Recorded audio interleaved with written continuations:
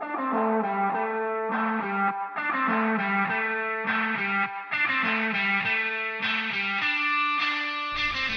into the A to Z Fantasy Football Podcast. I'm your host, Zach Householder, joined by Alex Sutton, bringing you your fantasy football content from A to Z. Thanks for tuning in.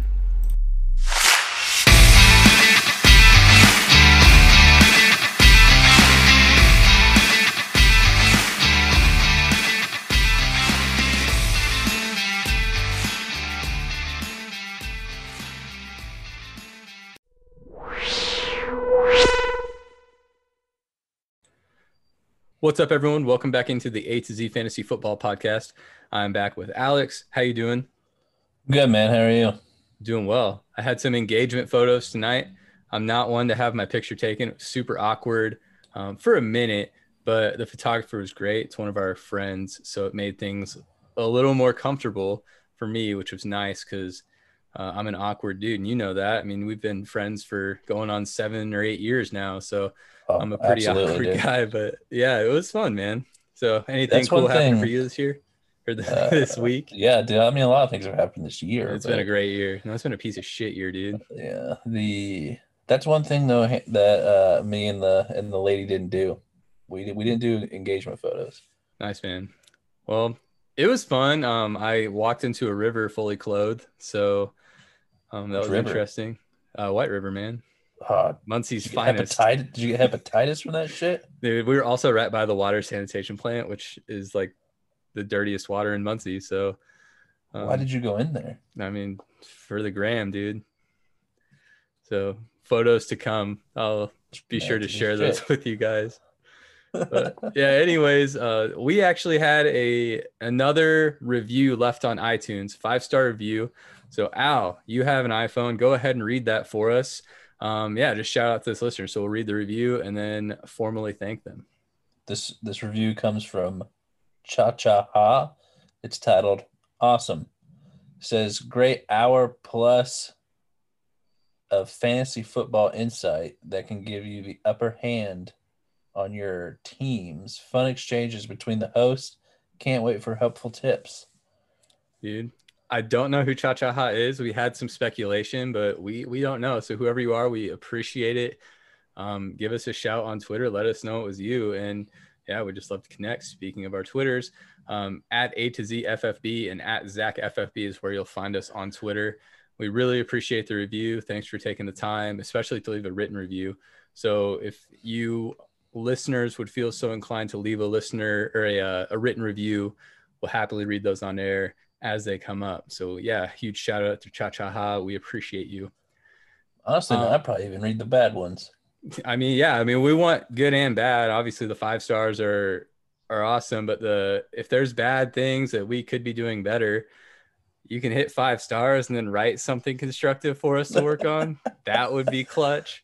But we do we'll read all the reviews and take them with whatever improvements or whatever we can do to improve this podcast for you guys. If you feel like 5 stars is a bit high, I'll settle for 4 though. Dude, I'm all for the 5. But yeah, I mean, all feedback is welcome. So yeah, we just like engaging with you guys. And again, hit us up on the Twitter machine at A to Z FFB and at Zach FFB. Get in touch with us. We'd love to connect. Also, a good plug here is the weekly roundup articles that are posted every Tuesday. I'm still rolling with those. I've been consistent, and that makes me happy because that's one thing I could have seen myself just falling out of the groove with. But one every Tuesday where I go through just kind of the week in review. I go through lessons learned, injuries, up to date, the best I can with the biggest names. And then waiver wire report card where I grade myself on my calls from the previous week, which is basically just me tearing myself apart. And then popped off, dropped off, where I kind of recap some of the week's best performances. So that drops every Tuesday. Yeah, follow us on Twitter. That's the easiest way to stay up to date with everything. A to Z FFB. So let's go ahead and transition to some news and notes. I think the biggest news of the week was Ryan Fitzpatrick being benched for rookie Tua Tagovailoa, which good luck with that name. I don't know if I said it right. Heard it for years. Should have it by now. But Tua is going to start. They're on bye this week, so he'll starting week 8. And everyone initially was like, this was the process. This was the plan. They tanked for Tua last year. They got Tua in the draft, and come to find out, this was not the plan. Fitz was kind of blindsided by this news, and it was I was bummed for Fitz, man. Yeah, he was playing really well, which kind of makes it head scratching. Like, I get they drafted Tua to be the future of their franchise, but if we look at Fitz through the first 6 weeks, he was in fantasy the quarterback 8. So quarterback 1, weekly start, throwing or completing 70% of his passes. He's thrown for over 1,500 yards and 12 total touchdowns. So 10 through the air and 2 rushing. Like, he was doing really well, and I was excited to start Fitz. And yeah, it looks like it's going to be time to go to Tua. So what are your reactions to this news, Al? I mean, you can't be completely shocked that they put Tua in. I think it's weird timing. They're on a two game win streak. Like you said, Fitzpatrick has been rolling. I mean, you've seen Herbert and Burrow, who got drafted last year with Tua as well, or this past year with Tua. You've seen them come in and be starters and have success and look decent. And so I don't know if this is like the Dolphins maybe thinking like, okay, you got to get him in there. You got to give him reps to make him look good or to see if he can be good. I don't know if they've seen things in practice where they're like, he's ready to take the next step. On the other hand, though, and this has been pretty consistent throughout Fitzpatrick's career, is he's good for about half a season. And so he's rolling now, but you don't know what it's going to be like in 3 weeks. Yeah, it's a roller coaster for sure. And I'm with you. Like, the timing is super suspect to me. Like, right now, he's balling out. They're in a bye week. They got that extra week to prepare. The timing of the announcement that they're switching to Tua puzzled me, because they could have left their week 8 opponent kind of questioning or preparing for Fitz and then just be like, hey, we're rolling Tua out. So good luck with that. See, well, the Bears did that with the same thing with Nick Foles, Mitchell Trubisky, the week that they were going to play the Colts. Like, they announced it going into the week. It's like, you don't have to announce that at all. Yeah, it's puzzling all around. And I totally get what you said with Fitz being up and down. It's just like, you could have easily waited 2-3 weeks for him to hit a lull and then throw Tua in there, when it would make much more sense to the fans, the coaches, the fantasy analysts, because we matter the most, obviously. Yeah. But yeah, I mean, I've picked Tua up in a couple spots in a couple leagues because he's going to be starting. And if Fitz can make this offense work, I mean, they're obviously talented. I think the pass catching weapons, it's kind of a wait and see. I'm not saying you fire these guys up as if Fitz is going to be slinging the ball 35, 40 times a game, but I mean, Tua is one of the most accurate passers in college football history. So, and has a great deep ball. But yeah, I think if they're basing this entire thing, like Tua being a starter, off of his 2 minutes in a game, they were up 24-0. That's wild. Yeah, there has to be more behind the scenes. Yeah, but it has been going around today, especially that I guess Brian Flores is known for kind of making these wild moves. Like, he's very sporadic, just out of nowhere.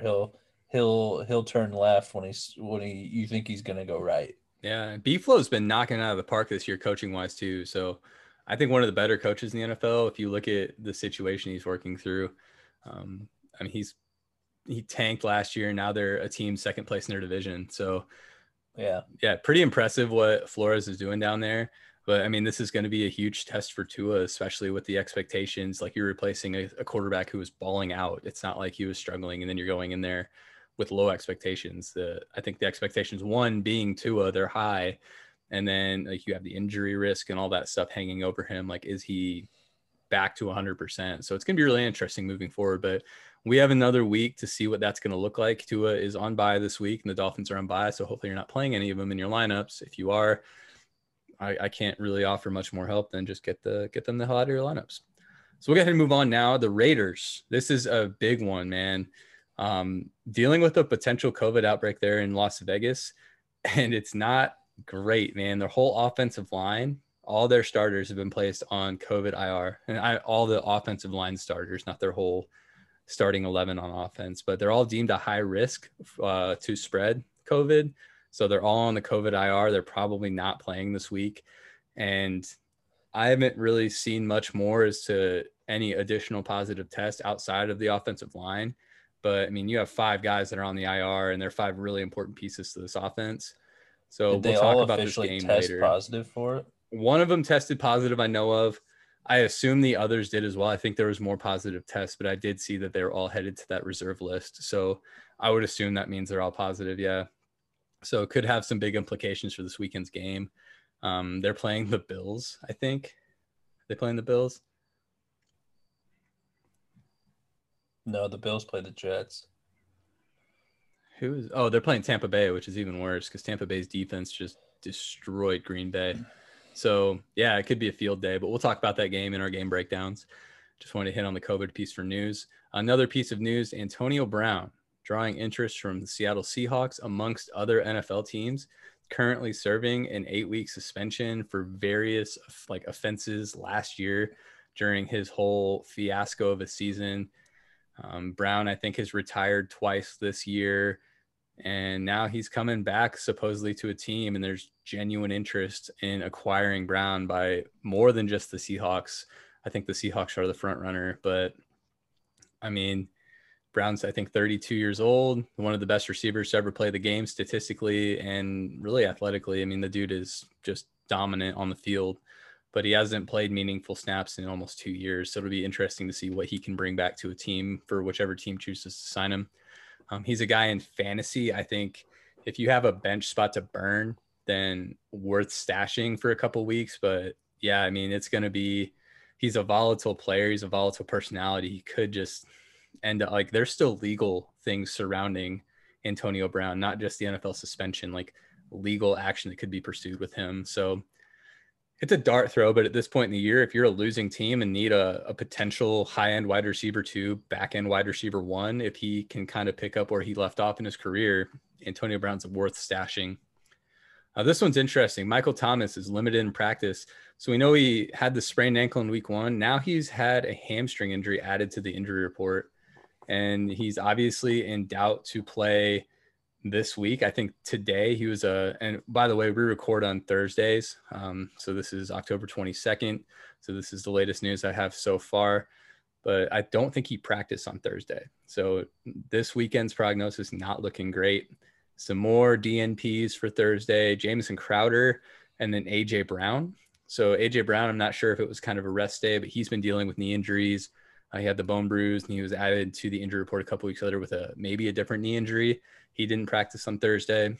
So some of the injury news right there. Now, Denver Broncos running back Melvin Gordon is not expected to be suspended by the team following a DUI arrest last week.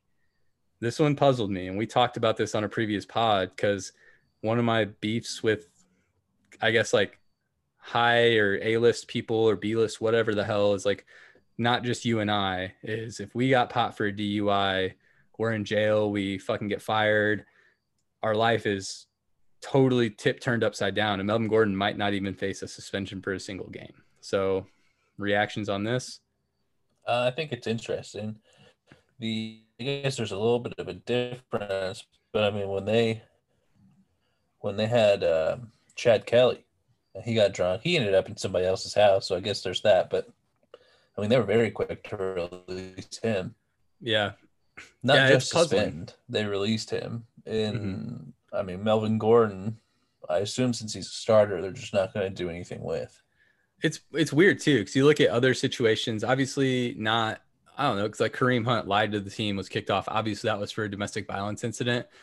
But I mean, last week we were looking at a 3 to 4 game suspension minimum, like based off of this action here, DUI, like he could have killed somebody or himself, honestly, driving drunk. So now we're looking at no suspension, and he could play this week, which really blows my mind, but above our pay grade. So we just get to sit here and bitch about it. But yeah, I mean, I'm kind of disappointed in the team not taking action versus what was a really, really, really irresponsible behavior by one of their, even albeit a starting player. It just puts these guys on a different playing field, I think, and not a good example, especially for younger fans. Like I know obviously football and football players are kind of idolized by fans, and you see a young kid sees their favorite player driving drunk, not great, especially when no repercussions are taken. My last piece of news, and I saved it because it's the best for last. Deontay Johnson, full participant in practice. So he is on track to play week 7 versus Tennessee. No, this is the game that was supposed to be played in week 5, postponed to week 7 because of the COVID outbreak in Tennessee, which by all like intensive purposes, that's under control. So this game's on track to be played. Steelers took their bye in week 5 as a result of this game being moved. So they don't get a bye the rest of the season, which kind of sucks for them. But anyways, that's all the news. Al, do you have anything that you saw pop up in the last couple hours, or are we good to move on? I mean, nothing that's super fancy related, but I did see where the Vikings are trading defensive end Yannick Ngakoue. Ngakoue. Well, to the Ravens for a third 2021 third round and a 2022 fifth. Yeah, I think noteworthy for me personally as a Packers fan is I'm not sad to see him go out of that division. So didn't he just get traded from the Jags? Yeah, the Vikings just acquired him like in the offseason. They're already trading him away. I think the Vikings might be seeing the writing on the wall as like they're headed toward kind of a rebuild, not wanting to pay this guy that much money.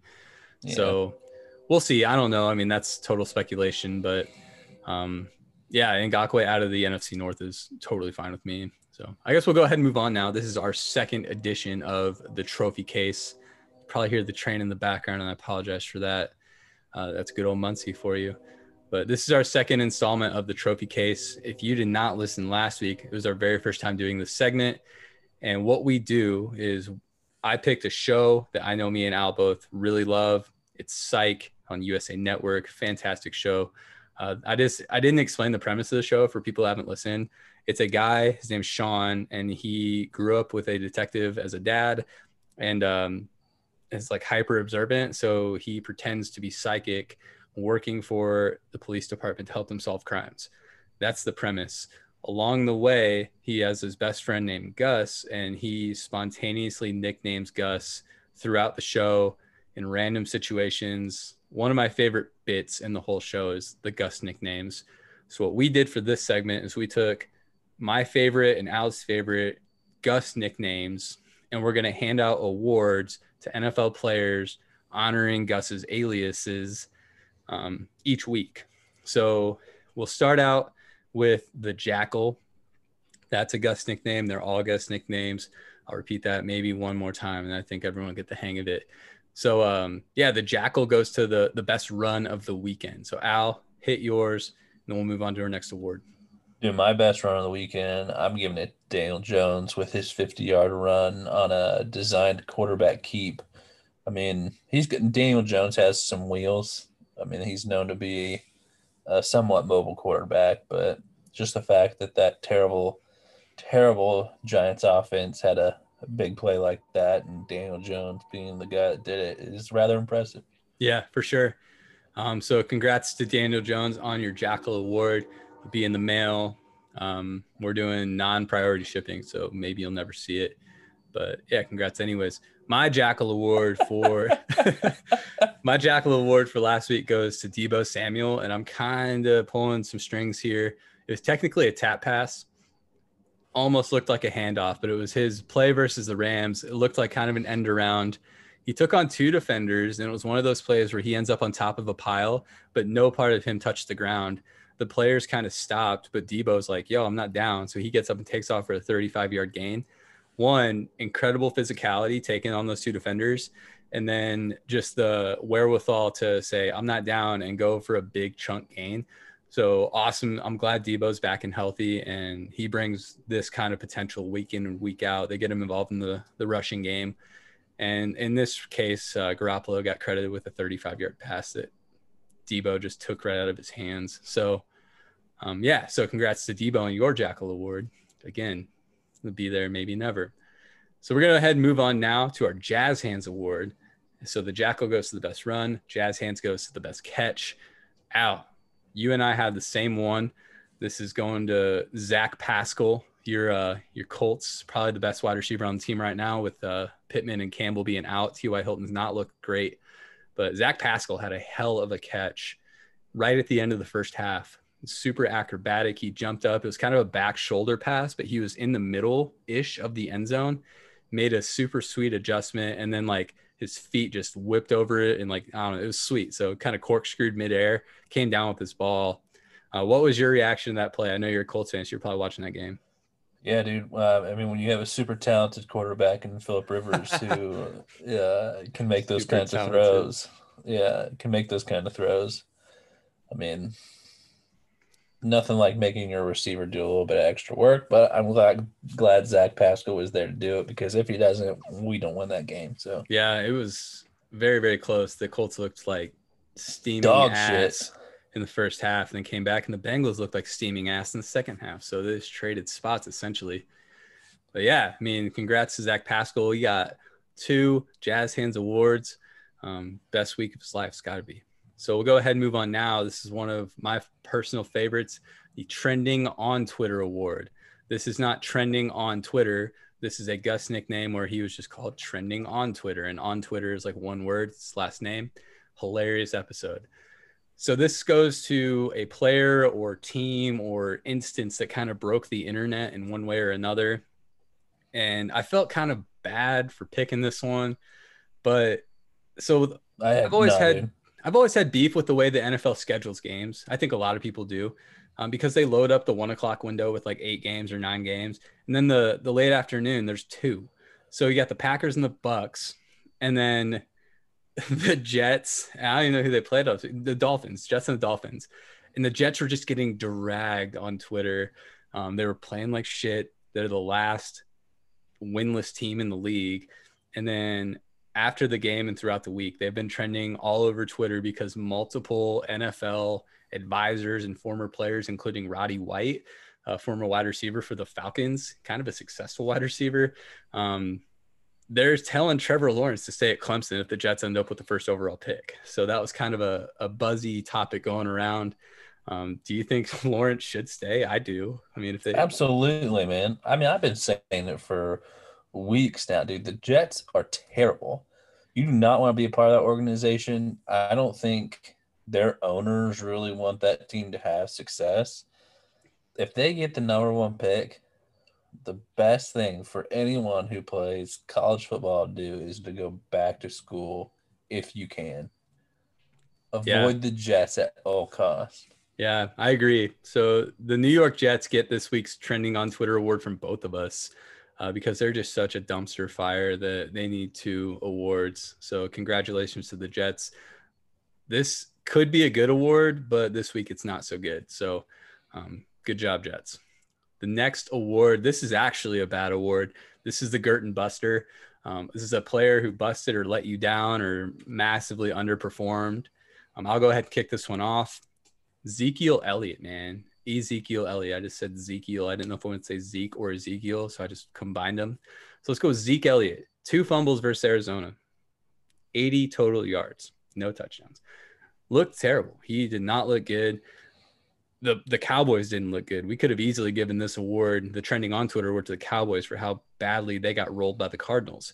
So, I mean, it was the first week of Andy Dalton, but you have this steady, reliable 300-plus touch a year back in Zeke, who just goes out there and totally sucks in week 6 versus the Cardinals, who looked pretty dang good. So Zeke, you get my Girton Buster award.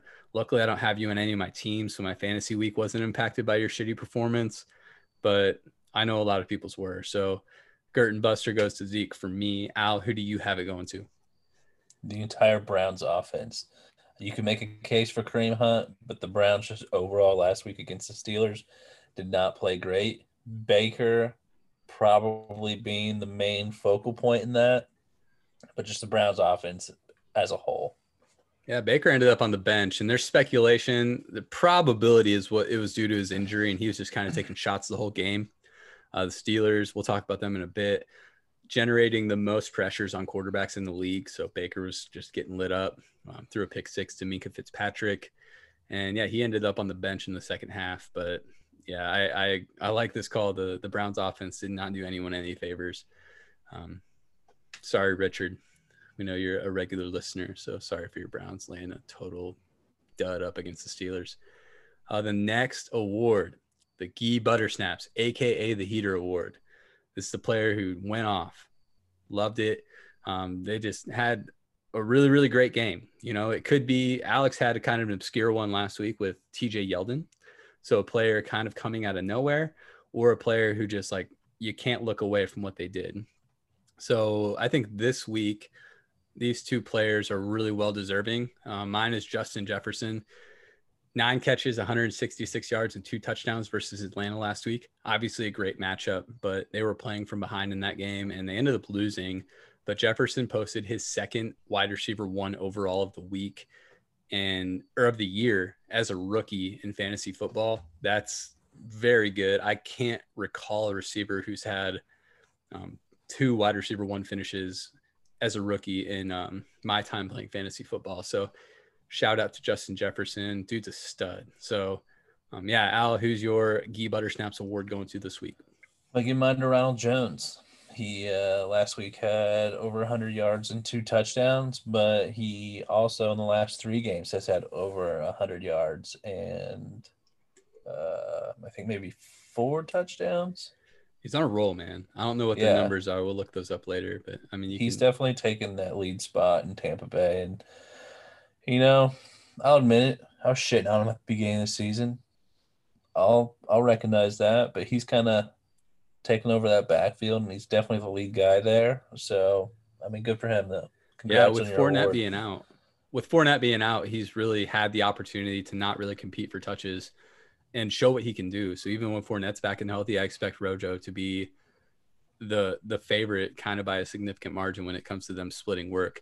And if Fournette even comes back, we don't know. Like, he's had history of injury and nagging injury throughout his career. So he could be out for even longer. I mean, he's questionable at this time, but I mean, there's no rush for the Bucs to bring him back, especially when Rojo is playing this well. Next award, we have 2 more. This is the Gus TT Showbiz Award. The extra T is for extra talent. This is the weekly best. One of the performances you're just like, wow. So this one went to Derrick Henry for both of us. Mr. Henry, you have King 2 of these Henry. Awards coming. Good grief. 212 yards, 2 touchdowns. Scored the game winner in overtime. And his first touchdown run was 94 yards. Derrick Henry is like 6'5", 250 or 260 pounds. Dude got up to 21.6 miles per hour. That's like a refrigerator running at you at the speed of a car. It is insane. So a man that big should not be able to run that fast. He does it all the time. But yeah, this week's award for both of us goes to Derrick Henry. So congratulations. And our last award is the Magic Head Award, the best moment from the weekend, not necessarily a big play or a player, but a moment. And my moment goes to the Atlanta Falcons picking up their first win of the season. Could have gone to the Giants because I think they got their first win last year. But the Falcons, they actually looked good for the first time all year. They had a lead. They kept a lead. And just shout out to Julio Jones scoring twice. Yeah, we don't see a lot of touchdowns out of Julio. So a 2 TD game. First game off of firing Dan Quinn. Maybe this is something that we see more out of Julio. So, yeah. Al, your Magic Head Award goes to? Yeah, man, we touched on it earlier. It's the moment where Ryan Fitzpatrick was pumping up the crowd when Tua came into the game. I just thought it was really cool. You don't really ever see that where the starter is pumping up the crowd because he's excited for the backup to come in. And, you know, Tua's a rookie, so he's finally getting his shot in the NFL, and that's exciting. And, you know, Ryan's kind of an underdog story himself, so I'm sure not that Tua's an underdog, but, I mean, Fitzpatrick can recognize that moment and how awesome it actually is. And so him just standing on the sideline being excited before he got fired is pretty cool. Yeah, I love that moment. It was so cool to see. And, like, looking back, retrospectively, what we know now is Fitz didn't know he was going to get benched like a day later. Exactly. So it makes it really, really bittersweet because you saw like genuine joy in Ryan Fitzpatrick. Yeah. And then it's a guy who's like, hey, we have this game in the bag. We're going to roll out our backups. We're going to get him some reps. And then it comes just a couple days later that, oh no, that was his tryout. He took your job. So it was very bittersweet, but in the moment, no doubt. And Fitz has handled it like a true pro. I mean, he was interviewed and just maintained a lot of class. He said he was heartbroken and like, yeah, I get it, man. Dude was balling out, and just it sucks he's going to be on the bench, but I am excited to see Tua, and I think Fitz is going to continue to be a really great mentor for Tua, and we saw that with his kind of cheering of Tua in this game. So super cool, and yeah, it's just going to be an interesting kind of soap opera through the rest of the year for the Dolphins. But all right, those are awards. That's our news. It's our intro. I think this is going to kind of be our new intro throughout the week or the weeks coming up. So I hope you guys are enjoying the Trophy Case segment. It's a lot of fun for us to hand out these awards, especially kind of reminisce on one of our favorite shows of all time. So you should definitely check that out. It's on Prime TV. You won't regret it because it's hilarious. So now we're going to move into our game breakdowns. We're going to run through every game, give the over-under, and then talk about a few fantasy relevant pieces from each game, pick a winner, pick a loser, move on. I forgot to do a lock and an upset, so that's my bad. So I don't need to talk about it. But then we started doing this last week, is as we approach a game where we have a start of the week, you're going to hear this sound. That will alert you that we are about to talk about an important player. Whether it's a start or a sit, you'll hear the same sound. I'm still trying to iron out some things, maybe with using some different noises. But for right now, it's the DJ horn. Let's go ahead and hop right in. We're not going to talk about the Thursday night game that's going on right now. We're not watching it because we're committed to this podcast. So you're welcome. Cleveland and Cincinnati. We have a divisional rivalry. We have Cleveland at 4-2, Cincinnati at 1-4. The Browns are 3-point favorites, and the over-under is 50.5. So 3 points is a tight spread. We have the Browns coming off a pretty abysmal loss to the the Steelers, my bad. And then the Bengals still only have that one win. Burrow's hungry for that second one. I know it's how do you see this game going? The last time they played it was, I believe it may have been a close game. I'm not sure what the exact score was, but I know it was closer than when they played Baltimore, when Cleveland played Baltimore. So I do see Cleveland winning this game. Maybe a little more heavily than what it was last time. Yeah, last time they played, it was week 2. It was 35-30. Browns win. That was the game that Joe Burrow threw 61 passes in his second career start. So, 61 pass attempts, 37 completions, 316 yards, and 3 touchdowns. So we see from that performance a rookie Joe Burrow in his second game. Cleveland is a very gettable defense. And I think the emergence of some of the pieces, T. Higgins specifically, kind of stepping into that AJ Brown-esque role, or not AJ Brown, AJ Green-esque role. Tyler Boyd's been consistent. Joe Mixon's injured, so that's something to monitor. But I think the Browns are more susceptible to lose through the air. Not having a playmaker like Joe Mixon's not going to be great, but I think Gio Bernard can fill in serviceably for Mixon as a runner, and then he obviously has the pass catching upside as well. So I'm not saying Gio's a great start, but I think that the receiving options here have come a long way since that week 2 matchup. With Baker being hurt, I think the ribs are a bigger deal than people are letting on. The offensive line is not healthy. Baker's just getting obliterated. The wide receivers haven't been playing well. And obviously losing Nick Chubb is not great. Kareem Hunt's a very, very good player. And I think in this matchup, he's going to have a great game. But yeah, man, something says since he wins this game to me, it just feels like, I feel like Burrow, knowing it's a divisional game and he's pissed off all this losing, I feel like since he could sneak this one out. But I think you have a start of the week in this game, don't you?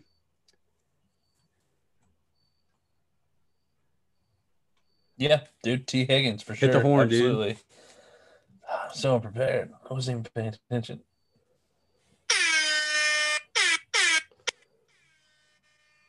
Yeah, man. T. Higgins, start of the week this week against that somewhat questionable Browns secondary.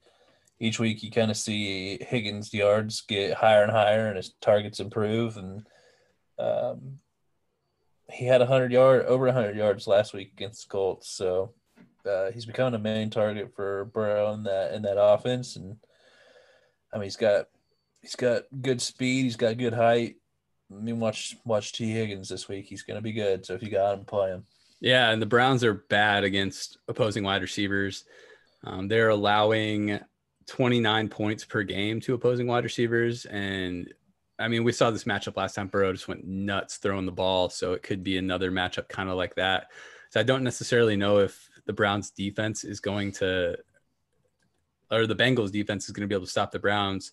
So I don't know if the Browns defense is going to be able to slow down Burrow, especially being that bad against the pass. They might not even need to lean into the run. They might just be like, Joe, go throw it 60 times again. So it'll be interesting to see. I'm kind of excited for this game. The rivalry and stuff like that. It's going to be fun to watch. So Al, who's your winner in this game? You said Cleveland. I'm taking Cleveland. Okay, I'll take Cincy. Next, Dallas and Washington. Man. I think in our work pick'ems today, I picked Washington to win this game. I don't see a current over-under or a current favorite. The over-under is only 46 points. The Washington football team coming in at 1-5. Dallas is 2-4. Dallas is leading the division with this 2-4 record. It's pretty embarrassing. It's disgusting. So, yeah, it's bad, man. Dallas, I think, is 0-2 on the road, and they're playing in Washington. So something to note, not like it's a super, super far travel, but Dallas is not playing as well outside of Jerry World. So this week I have a start of the week from this game. My start of the week in this game is Terry McLaurin versus Dallas's defense. Dallas is one of the worst. They are only better than the Seahawks when it comes to fantasy points allowed to wide receivers, allowing over 30 points to wide receivers per game. Terry McLaurin is figuring things out. I think this year it was a slow start for him, but he is currently the wide receiver 18 through 6 weeks. So a low end wide receiver 2, but you think about the quarterback change, you think about just them not being very good. You have a new offensive system. McLaurin's still a top 20 wide receiver. We'll look at his targets this year, 58 targets. He had 93 total targets all of last season and 36 receptions, brings it to a 62% catch rate right now, which last year I think he was right around that same 62% mark. So he's already on pace to get significantly more targets in 2020 than he did in 2019. So proving he's that true alpha number 1 wide receiver. And he's got 487 yards on the season and still only that 1 touchdown. So for him to rank as a top 20 wide receiver with just 1 touchdown, I think it says really how good and how involved he is in the offense. And then you combine that with a defense who can't stop anyone through the air. Kyle Allen, I think, is mildly interesting this week because of this matchup. I'm not saying Kyle Allen's great. Alex thinks Kyle Allen's shit. So, but in this matchup, I mean, he's startable, I believe. Antonio Gibson's a guy I would start as kind of an RB2. I'd expect mid to maybe upper end RB2 numbers because Gibson is a guy who's continues to get more and more involved and has all year. And Ron Rivera is speaking highly of Gibson as recently as this week. So I think they're going to try to get him more involved. So another note with McLaurin is he's seen double-digit targets in 3 games this year. And one of them coming last week in Kyle Allen's first complete game as a starter, he saw 12 targets. So we saw Kyle Allen's very first start, he got hurt. And then last week he played the whole game and targeted McLaurin 12 times. So yeah, this is a gettable matchup for McLaurin, and I like him as my start of the week at wide receiver. So who's winning this game, Al? I think Washington's going to win this game. I'm gonna roll with Washington as well. I have a sit of the week though in this game as well. Bring it on. That being Schultz, the tight end for Dallas. Is his name Dalton or Dan? Dalton. You had Dalton. Dan. I changed it. Yeah, I did. Dalton Schultz, man, tight end for the Cowboys. Dallas Cowboys. Yeah. I just think a couple reasons there. I just think that offense has too many weapons for him to have meaningful opportunities, I guess is a good way to put it. And if you look back at, McCarthy's time in Green Bay, the tight end wasn't heavily used. I mean, they do have Andy Dalton in now, so you don't know exactly how it's going to go. But I think Dalton Schultz, at least for this week, is a sit for me. I know the Washington defense isn't exactly great, but I just think you're probably going to see CeeDee Lamb, Amari Cooper. Even though Zeke had a bad week last week, they're probably going to give him the rock a lot.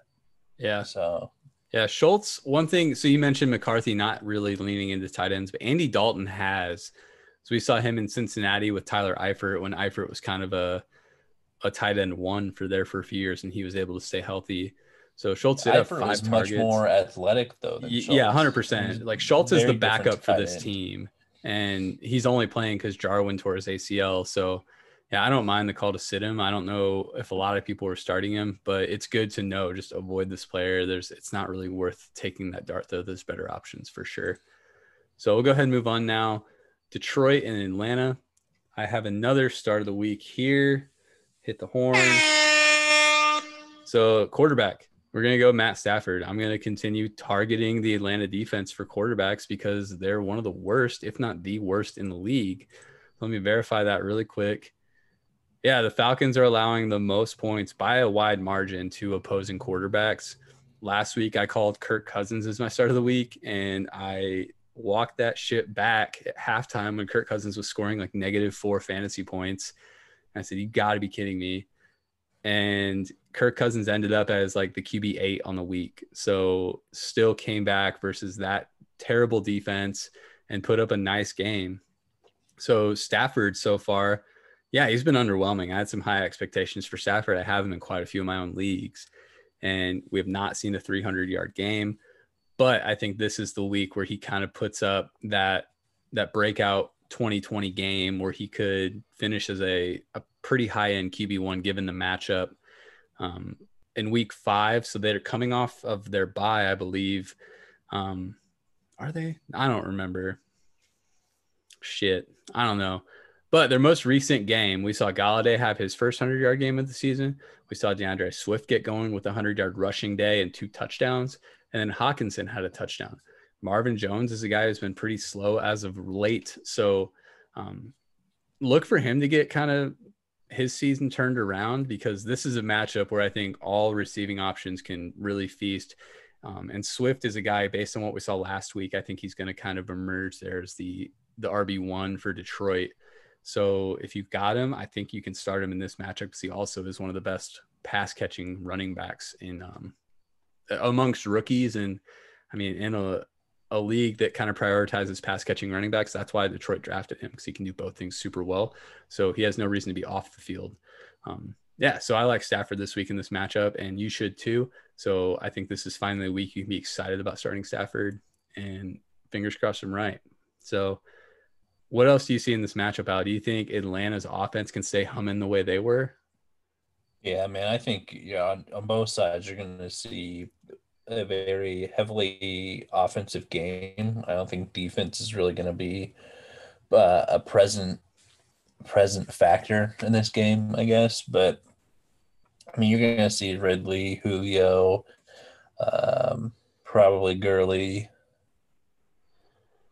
Hurst. and then maybe even Hurst all have good games. And then, I mean, everyone that you just mentioned on Detroit side probably gonna have a good game. Even Matt Ryan probably have a good game. Yeah, I think if the pieces, they're just gonna be slinging the ball. Yeah, if you're excited about the ancillary pieces for that quarterback, I mean, you kind of have to be excited for the quarterback because they're the one delivering the ball. You spoke on the kind of lack of defense. The over-under is 55, and it's projected to be close because Atlanta's only favored by 2.5. So that means a lot of points for both sides. So this is a fantasy-rich matchup. Target this one in DFS. And if you have these guys in your redraft rosters, I would fire them up this week. Feeling pretty good about it. Yeah, so Atlanta's looking for that second win. Detroit's got the 2 wins, 2 and 3. So who's your winner here? And then we'll move on. I'll take Atlanta. Take Atlanta. Okay, I'll take Atlanta as well. You know, I called them as my win last week, and they got that dub. So I'm kind of hoping that they can keep it going for no specific reason. Honestly, I'm not an Atlanta fan, but any NFC losses I'll take. So I'll take Atlanta in this game. NFC North, that is, because Detroit's obviously in the Packers division, so they can eat shit. Next game, another divisional matchup, Carolina and New Orleans. New Orleans is favored by 7.5, 51 point over under. This is I think another kind of point fest we're looking at here. Carolina's defense is very, very beatable through the air, but so is New Orleans. I don't think a lot of people kind of realize that they're giving up quite a few points to quarterbacks and wide receivers as of late. So we talked about Michael Thomas potentially missing this game or probably missing this game. So Drew Brees is going to be really leaning into Alvin Kamara, which Alvin Kamara, gosh, he should be in the running for the RB1 on the week given this matchup.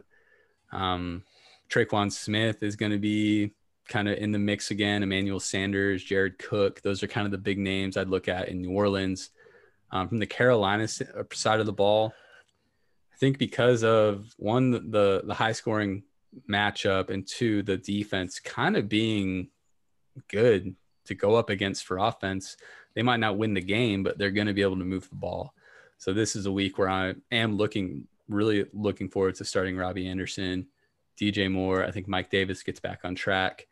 New Orleans is surprisingly bad versus the tight end. So Ian Thomas is a dart throw if you need a tight end starter. But I don't really think beyond that there's much in Carolina. I think Curtis Samuel should be back this week too. And Curtis Samuel has not been that great, but he has been heavily, heavily relied on in Carolina on third down specifically. So they will be excited to get him back as another playmaker in the offense. So I think, yeah, this is a game where you can start most of these pieces and kind of feel good. I'd be more confident in the Carolina side than the New Orleans side. New Orleans, I think it's just Kamara is who I'm most comfortable with, and maybe Latavius Murray because Carolina's defense is so bad versus the run. So any thoughts here, Al? Dude, overall, that New Orleans team is just it's underwhelming. They need Slant Boy. Not held up. Yeah, they have not held up. I honestly don't know that Michael Thomas, if he was there, would make that big of a difference. Like, I think that whole team is just in a slump right now. And they have been kind of all season. I know they're 3-2, but they've looked bad. Yeah, I agree. This is a team that I had going to the Super Bowl. And yeah, we talked at the top of the show potentially about, maybe it was before we hopped on, I'm not sure, but about revisiting some of those things next week as we approach mid-season. Where are we at on our calls and kind of who we think at this point in the season is kind of primed to win these awards and kind of take that next step toward the playoffs and things like that. So New Orleans winning this game, I assume.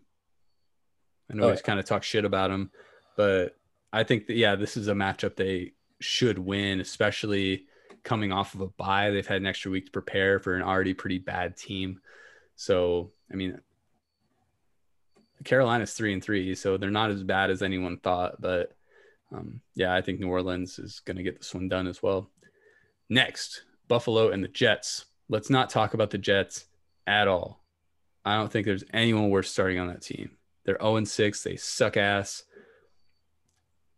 I'm not even going to predict Adam Gase gets fired. Maybe if I don't, then it actually will happen. Let's talk about the Bills because I think that's the only side of the ball we're worried about.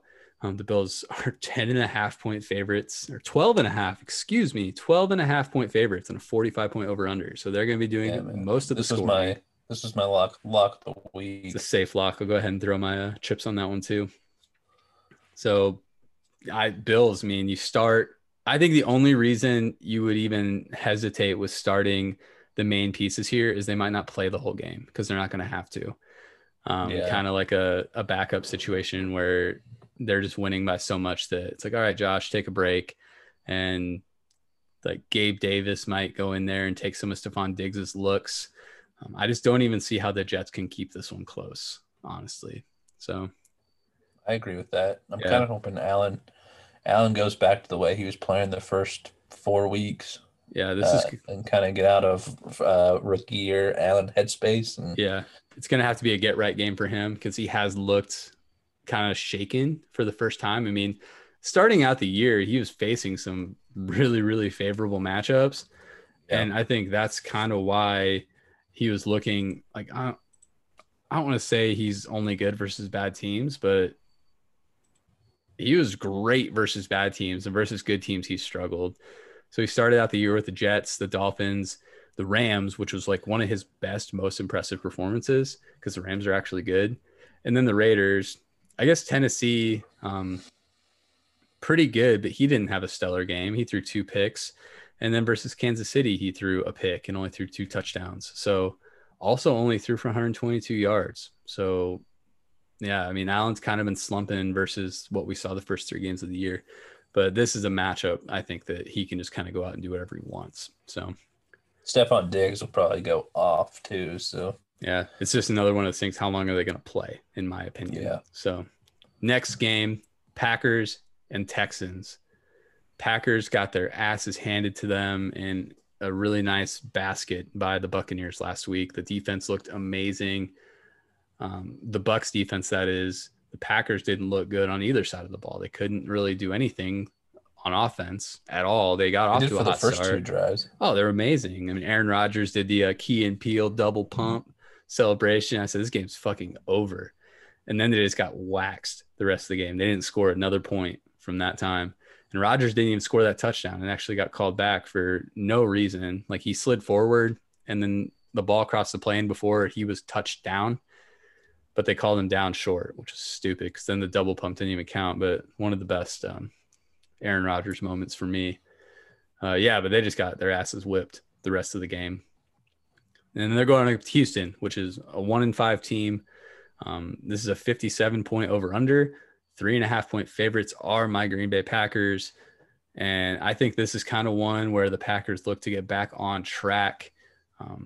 Because like they did not look good at all. And you told me this a couple of weeks ago, or actually last week. They are 0-3 in the past 3 years coming off of a bye week. So I'm going to chalk this one up to history. Rodgers himself said they kind of needed to get their ass kicked to kind of reset and bring them back down to earth a little bit. But yeah, last week's performance isn't going to steer me away from any of the Packers starters. Specifically, I will start Rodgers in this game. Aaron Jones is primed to go off. Houston is still one of the worst defenses versus the run. We saw what Derrick Henry did last week. I don't think Jones goes for 212 rushing yards, but he could push that 150 yards from scrimmage and find the end zone a couple times with his usage. And then Devontae Adams, coming back last week for the first time in 2 games, he kind of looked like he was getting his feet wet again. He's had some mental errors, but was still targeted pretty heavily. So I think this is a good matchup for him as well.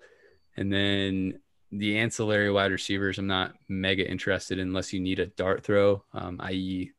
Marquez Valdes-Scantling, or who else is even there? Equinemius got a couple targets last week that he dropped, so RIP to that season. He's off IR, which is fine, but not a good way to get more targets. Going into the season, man. I know. I thought about shooting you a couple trade offers a few weeks ago because I knew you liked him so much, but I don't think I could even do it now. He'll remain on my taxi squad. But yeah, I mean, from the Houston side of the ball, I mean, on paper, Green Bay, David Johnson should have a good game. They're beatable on the ground. Deshaun Watson, you start every week.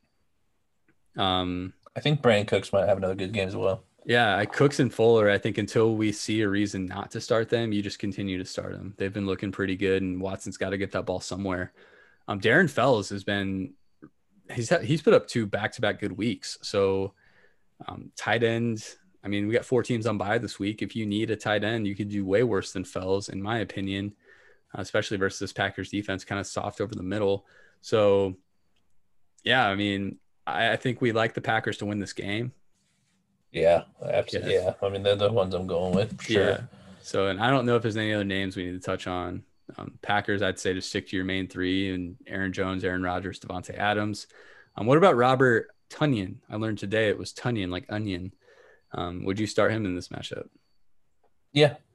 I mean, I think that's fair. He's been a pretty big part of that offense past few weeks. So good deal. I mean, the Houston defense isn't great, so I'm sure he'll get some big looks from Rodgers. Yeah. In Houston, we got Watson, Johnson, Cooks, and Fuller, and Fells if you're in a pinch at tight end. So yeah, we'll go ahead and move on now. Go to Seattle and Arizona. This is a point fest. Seattle is favored over Arizona by 3.5. They 56-point over under. This is going to be a fun one, man. This is, I think, a divisional matchup. Seattle is one of the last remaining undefeated teams. They're 5-0, coming off their bye. So they've had an extra week to get ready for this one. Arizona coming off of a really big win versus Dallas. So they have a lot of momentum, certainly heading into this divisional game. What do you think here, man? I did it last week. Last week. There you go. I did it last week. I'm going to do it this week.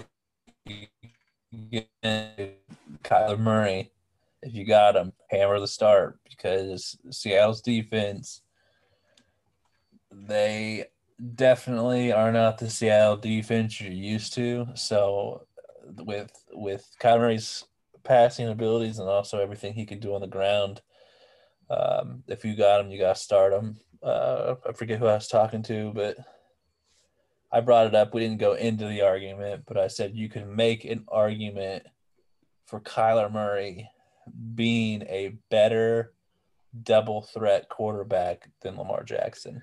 This year, certainly. Lamar's not throwing at all, and Kyler's running just as much.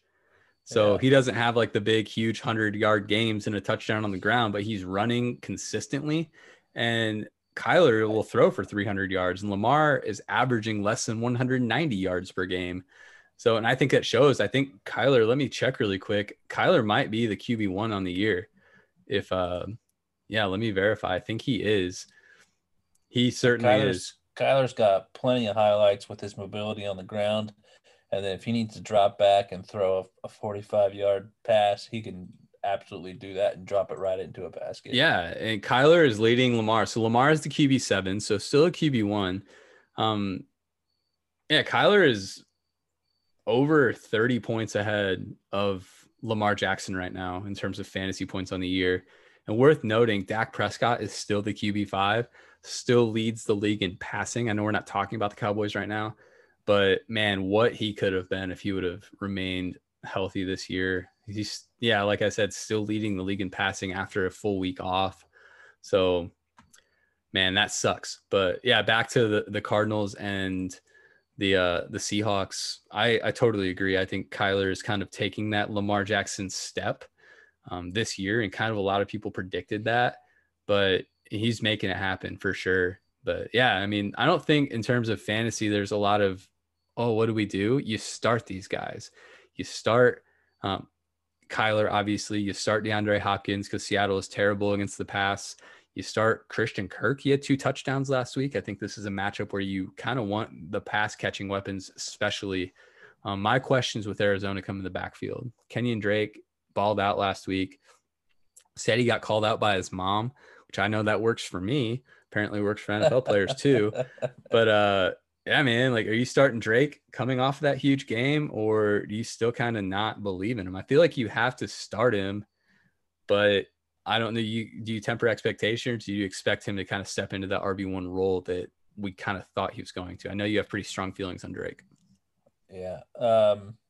He was almost, I'll admit, he was almost my sit of the week in running back. And then, I don't know, dude, just because Seattle, I mean, their defense is, I mean, it's week to week, whether they're going to do good or whether they're going to be bad. And so it's just week to week. So I took him off because there is a chance that he has a big week. But I think at this point, it's just such a risk that you just don't know.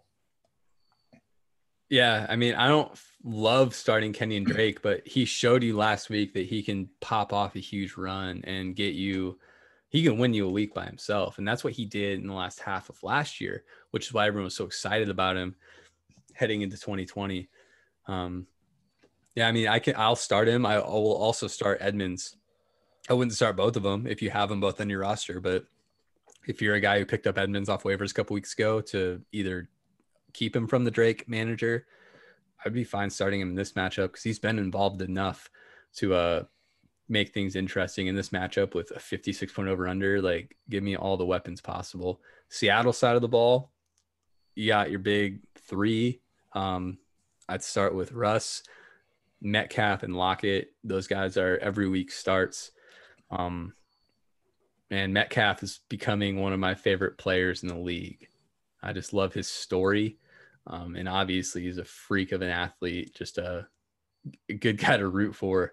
So it's cool. They're coming off a bye too, so they should be nice and prepped up for this game. Anyone else on Seattle? I know Chris Carson, honestly, is a guy. I don't know why I forgot about him. Chris Carson's had a quietly like dominant year at the running back position. He is currently RB7 on the year, which is pretty impressive. That's in half PPR scoring too. So he's ahead of guys like Kareem Hunt and Joe Mixon, head of Clyde Edwards-Helaire, Josh Jacobs, and Chris Carson's a guy you got much later in your drafts than any of those names. Maybe Kareem Hunt, you got him right around that area. But yeah, Carson's a weekly starter until further notice, really. So yeah, I start Chris Carson every week in our dynasty league. Yeah, I mean, he's been balling out. So yeah, we can move on from this game. I think it's gonna be an exciting game. So and it's actually the Sunday night game, which is it? It's 8:20 p.m., but there's another mid-afternoon game right after it. So this website's not making sense to me. But yeah, we'll go ahead and move on now. So that is a night game, primetime game. So real quick before we go to the next game, I'm a firm believer, and I kind of came up with this last week. Get rid of the Thursday night games. Have 2 Monday night doubleheaders. Love it. Get me off work. The games start at 5. We have football the rest of the evening. Yeah, I like that too. This has been great. Like, honestly, COVID's been such a pain in the ass, but I like the Monday night doubleheaders. I even like the fucking Tuesday night game. That one night we had it. It was weird, but I mean, that's probably more of a scheduling nightmare, but you can definitely handle 2 Monday night games. So NFL, let's make it happen. I think it's been pretty popular. So yeah, I don't mind that call. Next game, San Francisco and New England. This is a low scoring game. Very few pieces I'm really interested in. I do have sit of the week, so let me hit the horn. And I wrote down in my notes, like, just beware. Like, you're obviously not going to bench George Kittle. So I said it, George Kittle, and sit in the same sentence. The only thing I'm really worried about here with Kittle is there's no doubt in anyone's mind that he's going to be the player that Bill Belichick targets to neutralize. That's what the Patriots have always done. They pick a player and they eliminate them from the game. The 49ers aren't that good of a team anyways. So, I mean, they don't have a super reliable quarterback. It's not like when the Patriots played the Chiefs and it's like, oh, wow, there's just too many of them. Even if we pick one, it's not going to do anything because then Mahomes will just beat you by himself. But with Jimmy Garoppolo not playing super well, Kittle's obviously going to be the guy they choose to neutralize. And if we look back, another tight end that they just totally destroyed is Darren Waller. So this is week 2 and week 3. Totally polar opposite performances from Waller. Week 2 versus the Saints, 16 targets, 12 receptions, 105 yards and a touchdown. The very next week versus the Patriots, 4 targets, 2 catches, 9 yards. So this is what the Patriots are going to plan to do versus another very versatile pass catching, run after the catch type tight end in Kittle.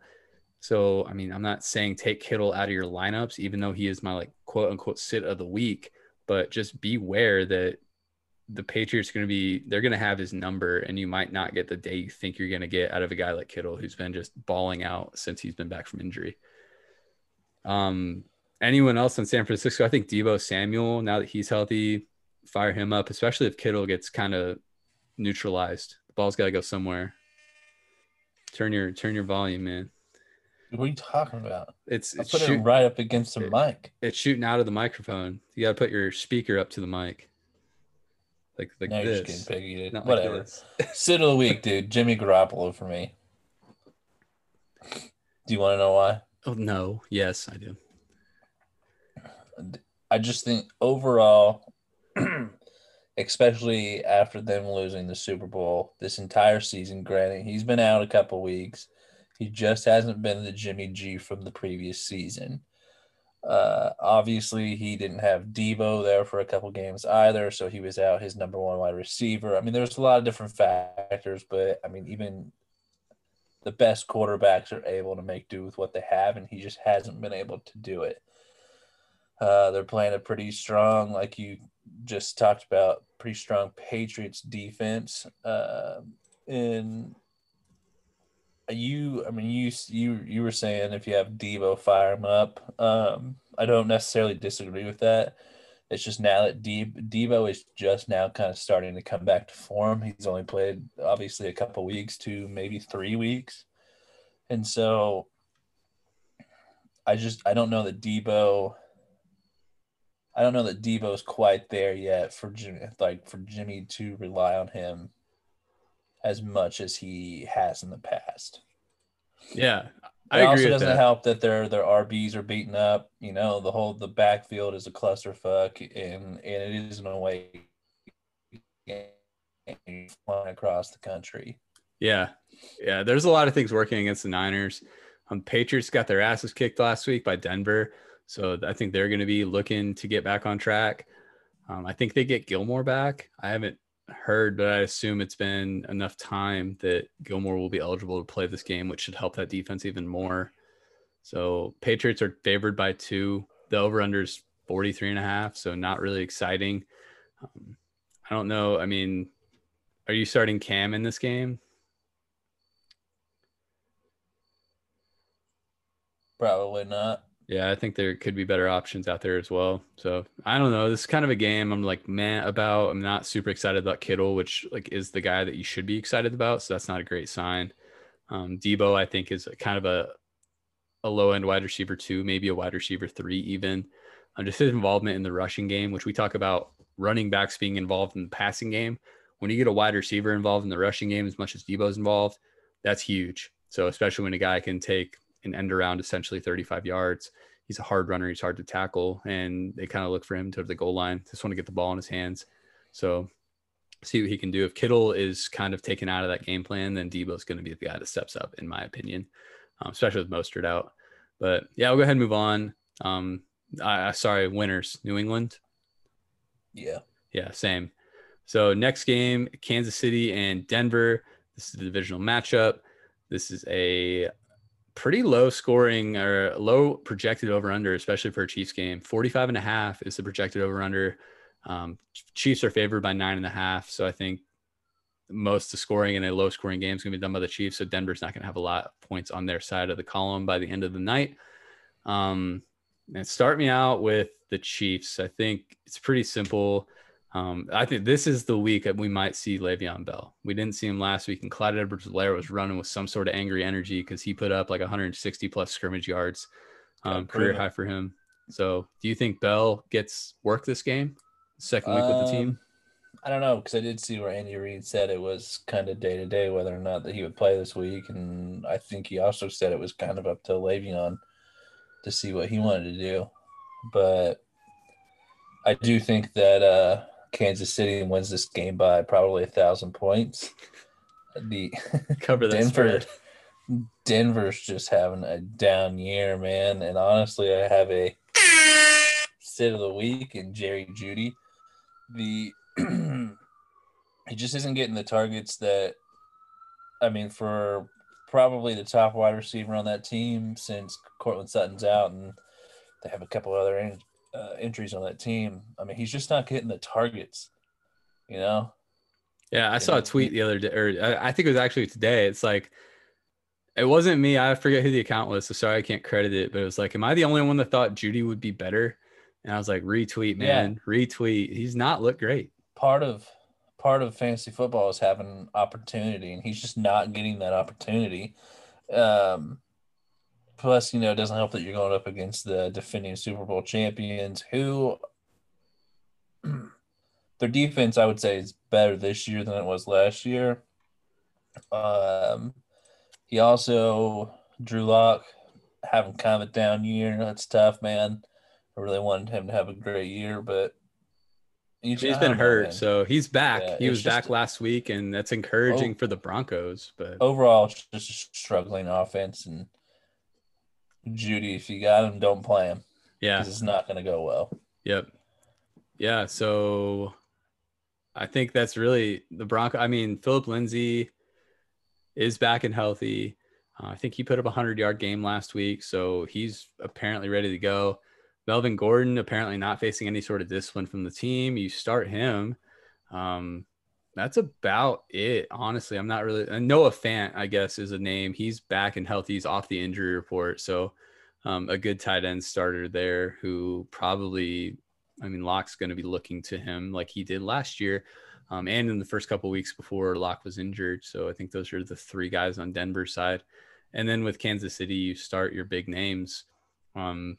Your Tyreeks, your Kelce's, Kelce's, Mahomes. Kelce's my star of the week this week, and I just don't feel like I have to explain why. The bold call, dude. Who else to pick? Yeah, tight end's tough, bold dude. Call. Tight end's tough. I had a hard time too. Yeah, we'll actually move into the next game here where I get to talk about my tight end start of the week and my running back start of the week. So I got to hit the horn here twice. So this is going to be the Tampa Bay and Las Vegas Raiders. The Bucks are favored by 3.5. The over-under is 52. So north of 50 points is what we like in an over-under. We'll start with Tampa Bay. My running back start of the week is Ronald Jones. Over the past 3 weeks, we talked about him at the top of the show during our awards segment, is he's recorded 3 consecutive weeks with 100-plus rushing yards. Through the past 3 games, he's been the RB3 overall in fantasy football. That's incredible. No other running back can say they did the 300 in a row this season. So no, Jones is balling out, like very, very good. In his 100-plus yard game, so the last 3 games, he's averaged 4.9 yards per carry or better. He's been up in the 6 yard per carries on some of his lower attempt games, but he pops off a huge run that kind of ups that average. But I mean, the dude is making the most of his opportunities as a full-time starter. And another note, like we kind of knock on, and everyone knocks on Jones for not being a pass catcher, but he's recorded at least 2 receptions in every game this year. So he's involved in the passing game. Brady's looking his way. And another note is the Raiders allow the 3rd most points to running backs. So that's why Jones is my starter. I don't think it needs much more explanation. In terms of other pieces of the Bucks, I think Gronk is becoming an interesting name. I wrote about him as a waiver wire target in my article. He found the end zone for the first time as a Buck last week. And then Godwin and Evans, you're obviously starting those guys. So outside of those pieces, I don't think there's a lot of interest. Quick shout out, I guess, to Tyler Johnson, the rookie out of Minnesota. He scored a touchdown last week, so good for him.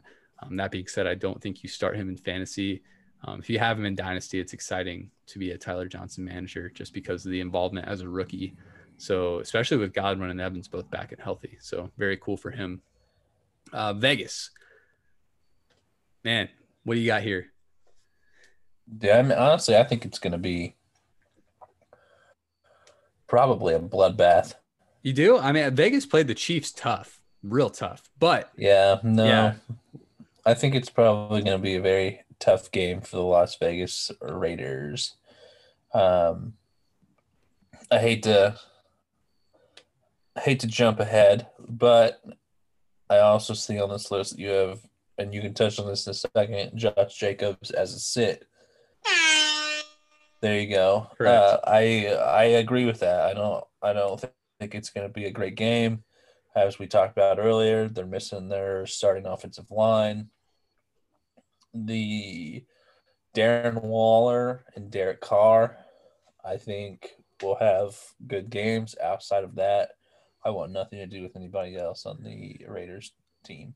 Yeah, I mean, I just don't think there's going to be time for Carr. So you alluded to Jacobs being my sit, and he was my sit prior to the news that the whole offensive line was going to miss the game. So I'll go ahead and touch on that really quick. Jacobs has not been consistent at all this year. So in 2020, he's either been a top 5 running back or he's been an RB24 or worse. So he's been in the top 5 twice. He's been 24th or worse 3 times. In good matchups, he shows up, i.e. running back 1 versus Carolina in week 1, running back 5 versus Kansas City. But in bad matchups, he has been a bust. And this is a guy you drafted in the back of the first round, early second round. So like an RB23 finish is a serviceable, like you can start that, but that's not what you drafted a guy in the first round to do. So I call that a bust. RB 23 versus New Orleans, RB 31 versus New England, and RB 58 versus Buffalo. So just unusable games, especially out of one of your first drafted players. Compile that with the whole offensive line missing this game. Not going to be a good day for Jacobs. It's already a bad matchup with this defense. We saw Aaron Jones kind of be neutralized, and the Packers are playing from behind the whole time. So if the Bucs can get out ahead, Jacobs isn't going to have a chance really. And they really haven't been highlighting his pass catching, which every single year since he's been in the league, which this is only his second year. So it's just been like, why? Like, that's all they talked about. Like coming out of Alabama is how good his hands were. And Gruden's like, nah, like whatever. So yeah, I like Waller as my start of the week at tight end because so transitioning, I guess, out of Jacobs is kind of the counterbalance here is Jacobs isn't going to have running lanes. Carr's going to have to look to get the ball out of his hands quickly. And that's going to be Waller. It's going to be another high target volume game for him. So that's about it. I just checked. Bryan Edwards is still not practicing, which kind of breaks my heart because he was projected to come back from his injury after the bye. And here we are, and he's not practicing. So Edwards won't be here. And yeah, in this matchup specifically, I don't want anything else outside of Waller and not even Carr, honestly. I mean, Rodgers was abysmal last week. So Tampa Bay winning the game. You in on that? Absolutely. Oh, yeah. Good deal. I think this line, like it should go up. I think the Bucs should be favored by more, especially with the offensive line news, and it probably will be adjusted before the weekend. So we have a few more games left to try to speed through them. I don't know. We talk way too long, dude. Pittsburgh and Tennessee. This is the game that was rescheduled. Supposed to be played in week 5, I believe. And it's now week 7. It might have been week 4. I don't remember. It feels like it's been a year ago. Both teams are 5-0. So this is going to be a good matchup. Man, let's start with Pittsburgh. Deontay Johnson coming back, I think, is going to be huge, especially versus Tennessee, who is known to give up a big player to wide receivers. They're currently 27th best, or like one of the worst, I guess. I kind of hawk that from the footballers, 27th best. So it might be on that. They're allowing 27 points to opposing wide receivers. So, I mean, Claypool has carved out a role for himself, no doubt. He scored again last week. But the Titans are looking impressive in their own right, and Ryan Tannehill is looking to be a weekly start. So where do you like this game to go, man? Who's your winner here? I guess let's start with that, and we'll break the teams down. Yeah,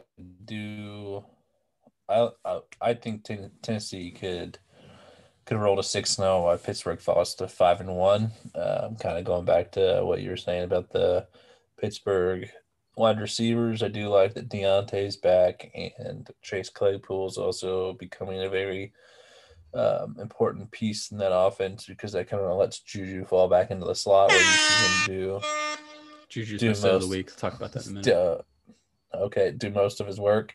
But then also, I mean, Ben's got his new elbow. He's playing like he's a 24-year-old quarterback, and James Conner has been doing well the past few weeks. So that overall, though, that Pittsburgh offenses, even the defense, has just been kind of rolling. They're having great success. Tennessee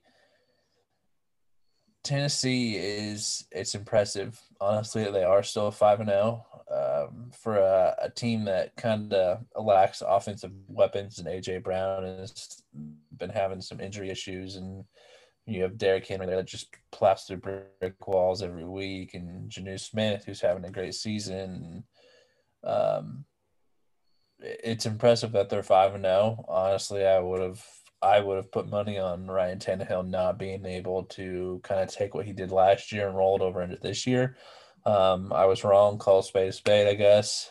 But I do like what they're doing. The defense is rolling. Vrabel seems to be a great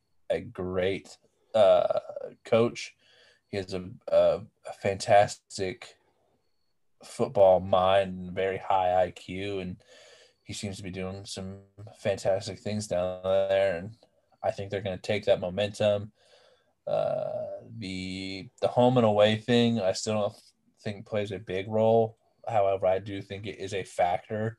So this being a home game for Tennessee, I think I think they pull it out, man. I think they beat Pittsburgh. Okay, man, that'd be an upset for you then. Um, I mean, it's hard to argue with that, and I like what you said about all the pieces in Tennessee. They're kind of proving they're not a one-trick pony. Because I think a lot of people did expect Tannehill to kind of regress into that more Miami form that we saw him in early in his career, but he's balling out, and they're not just totally leaning into Derrick Henry, even though they can. It's very nice to have that kind of luxury when you have this guy behind the line that is just massive and, like you said, just runs through brick walls and destroys careers on a weekly basis. That you don't have to lean on 30 plus carries a game from that guy because Tannehill can do it himself. Yeah, I mean, I just don't know that Pittsburgh is going to be the matchup for Tennessee to momentum or not. Pittsburgh's also undefeated. They have momentum of their own, and their defense, like I said earlier, is generating the most pressures in the league. So I actually don't love Tannehill this week. AJ Brown popping up with the injury report on a Thursday. Don't love that. Derrick Henry, I mean, he's a guy you start, but I know, like, for a guy, we were just talking about how amazing and impressive he is. For a guy his size, he does get brought down behind the line kind of a lot. So, I mean, you expect a guy that's that big to be able to fall forward for a couple of yards, like positively every time, but he's susceptible to get hit in the backfield. And another note is Tennessee did just lose starting left tackle Taylor Lewan for the rest of the year with a torn ACL. So that pass rush from Pittsburgh can get home even easier. And they're already great against the run. I think they're one of the best in the league against the run.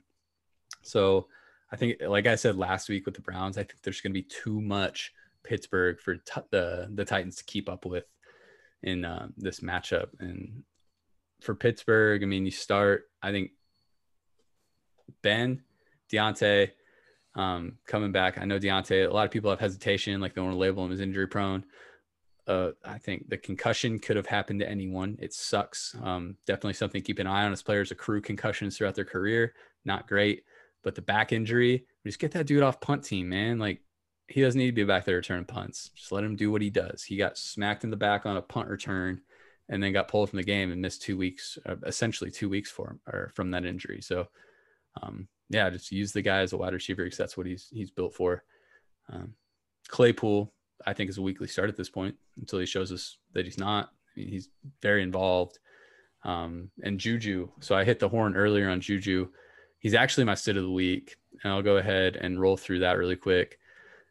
Last week, the dude had 6 yards, 2 catches for 6 yards versus Cleveland. And Cleveland is one of the lowest ranked defenses versus the pass in the league. So that should have been a plus matchup. So I see this week in another pretty plus matchup. Like I said, Tennessee's allowing 27 points to wide receivers. This is like a make or break week for me with Juju. I mean, I don't feel confident.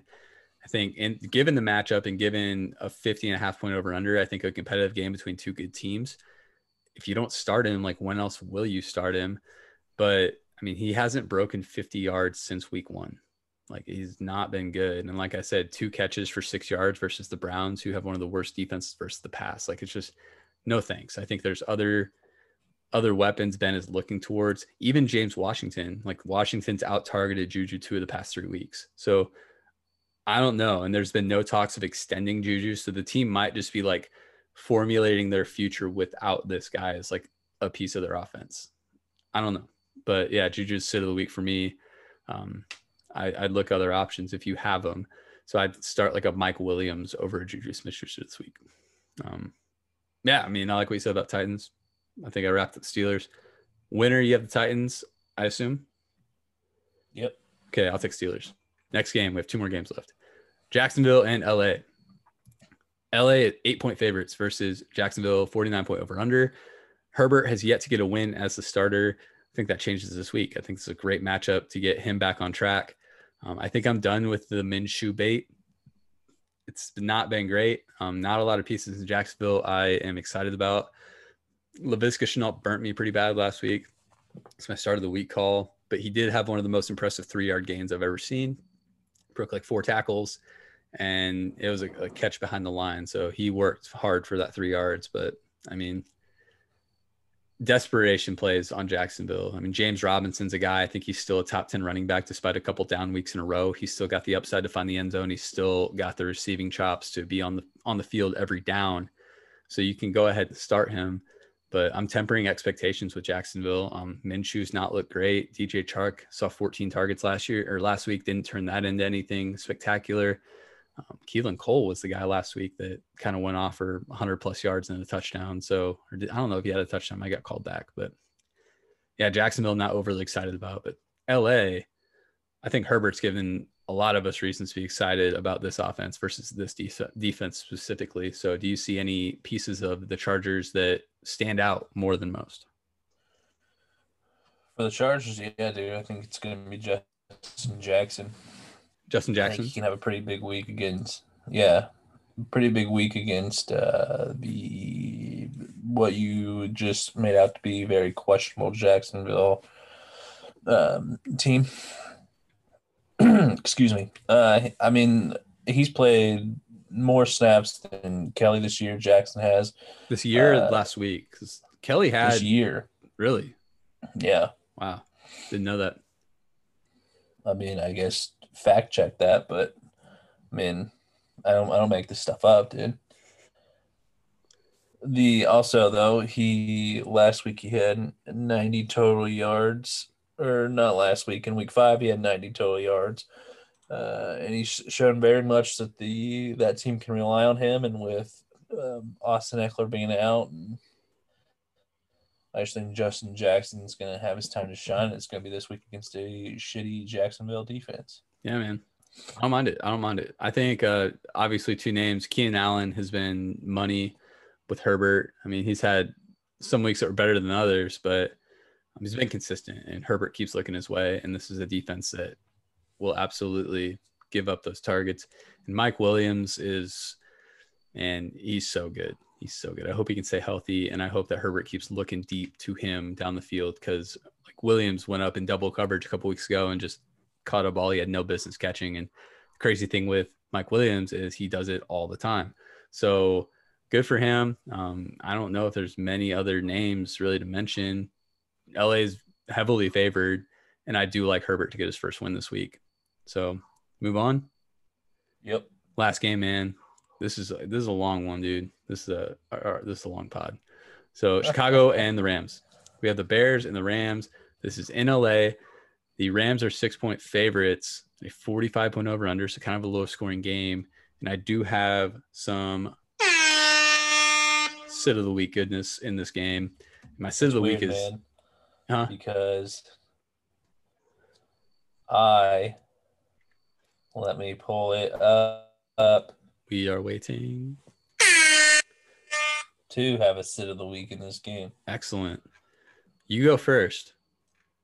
Dude, my sit of the week is David Montgomery.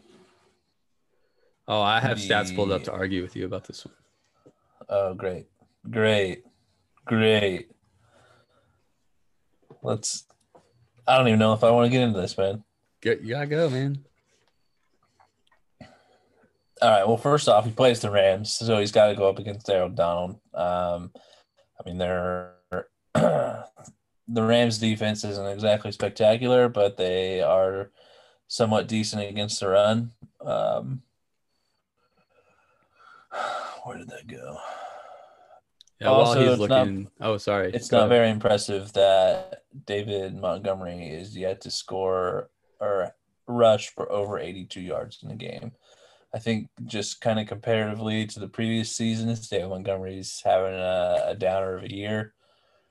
So, I mean, last year, love to hear what you're going to fire back with, though. Yeah. Last year, Montgomery kind of sucked. That was Nagy not using him correctly.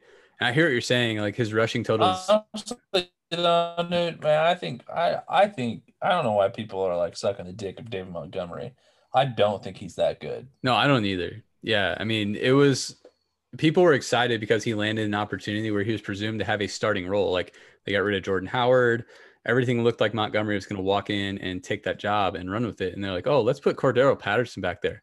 Like with Tariq Cohen going down, Patterson's just getting more looks than he deserves, but it's kind of out of necessity because they don't have that change of pace back.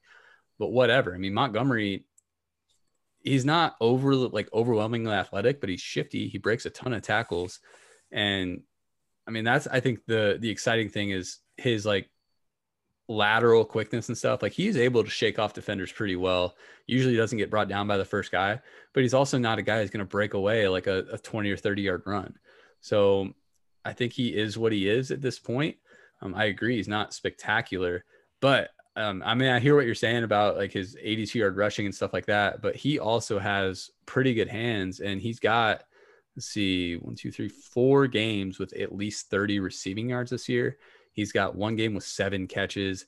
He's been targeted in every single game. So while he isn't getting it done on the ground, he is involved week after week through the air. So there's been a couple down weeks through the air, 10 yards, 9 yards, but he's had 45, 30, 30, and 39 yards through the air throughout the season too.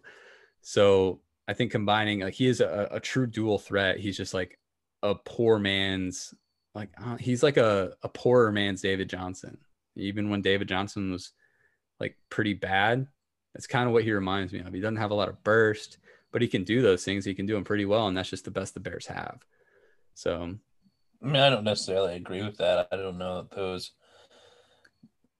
those receiving stats and his receiving or pass catching abilities in that offense are necessarily going to change, at least in my mind, in him not being a sit this week. Oh no, he can be a sit in this game, but I mean, I worth think noting. the Rams are gonna get ahead, and the Bears are going to be playing from behind. So I don't think they're going to either run or do dump down passes to Montgomery.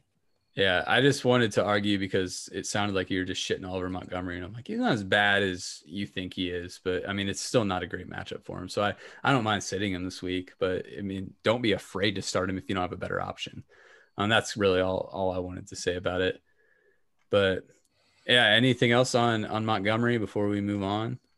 No. Let's see. Where's my sit is Jared Goff, and it's the Bears defense. So similar to how I said, you continue to target the Atlanta offense for quarterbacks to start. The Bears defense is like, I'm like, who are the Bears playing? That's the quarterback in the sit. I called Bridgewater's a sit last week, and he did not do great at all. Kind of a low end RB or a QB2, so not really usable, especially in 1 quarterback leagues. Goff plays that team this week. They're still number 1 ranked versus the pass. That pass rush is still nasty, and the Rams offensive line is meh. Like they're still like geriatric as hell. So, I mean, it's not a good matchup for Goff, who's really not been super consistent throughout the year anyways. So I think his stats last week could have been a lot better had Cooper Kupp come up with a couple passes. I don't know. Heard he had a few bad drops, but yeah, I mean, I don't like Goff in the matchup, so you could definitely find a better quarterback. But that's all the games, man. We ran super long, but we have a listener question. Do you want to do the listener question real quick? I think it's a fun one. Yeah, sure. Dude, all right. So we had our buddy Richard. He asked if you could collab. First off, I mean, I guess shout out Richard, dude. We bring that guy up all the time. So it's one of our buddies for a long time. So Richard and Neil are our primary source of listener questions. Yeah, but I mean, Richard, I feel like we bring up at least twice every episode. Kind of a Browns fan, an invisible contributor, third-party host. I guess. I don't know. But yeah, Richard, he brought up an interesting question, not necessarily fantasy football related. So we're closing out the fantasy portion of the show at whatever time this is. And if you don't want to listen to the rest, then tune out now. But it's a fun question, so stick around if you're interested.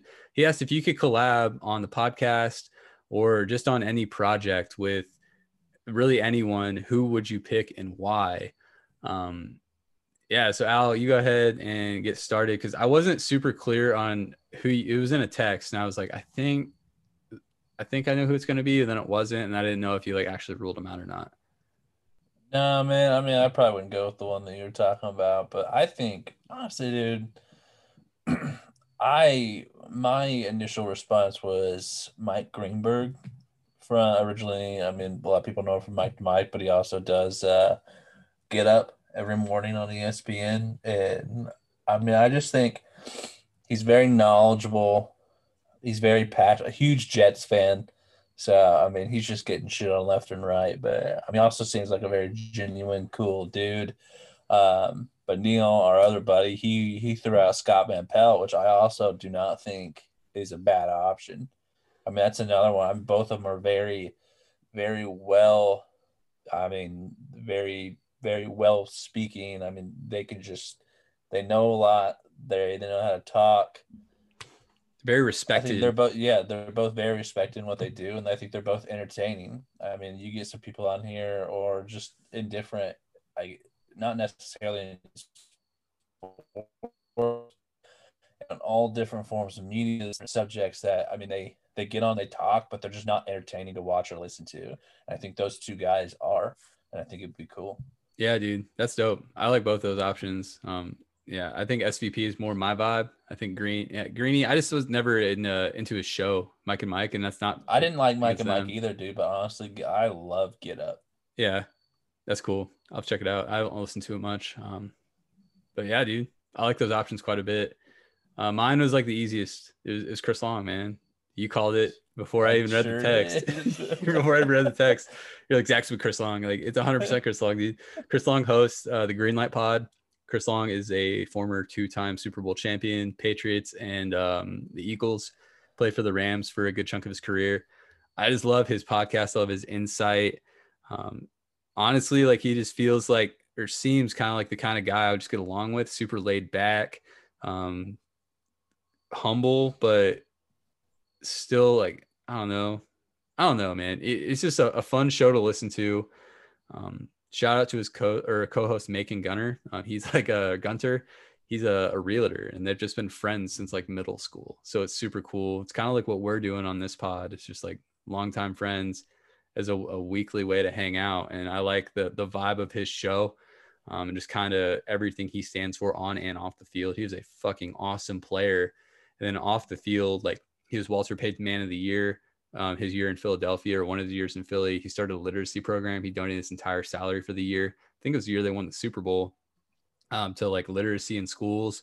And then he has a foundation called Water Boys, where they go over to Tanzania every year and build wells for villages that don't have clean water. So on and off the field, and the dude like speaks up on social injustice and issues of like all sorts of things. And I'm just like, dude, same fucking wavelength like 99% of the time. So yeah, man, that'd be my dream collab right there. And yeah, that's about it, man. But Right on, brother. dude, let's get the hell out of here. You're gonna hate to see how long this episode is, but anyways, thanks for hanging out with us, because it truly was like we stole a chunk of your day. Enjoy your Friday, enjoy your weekend, and good luck in your matchups in week 7. Yeah, we'll see you guys next time.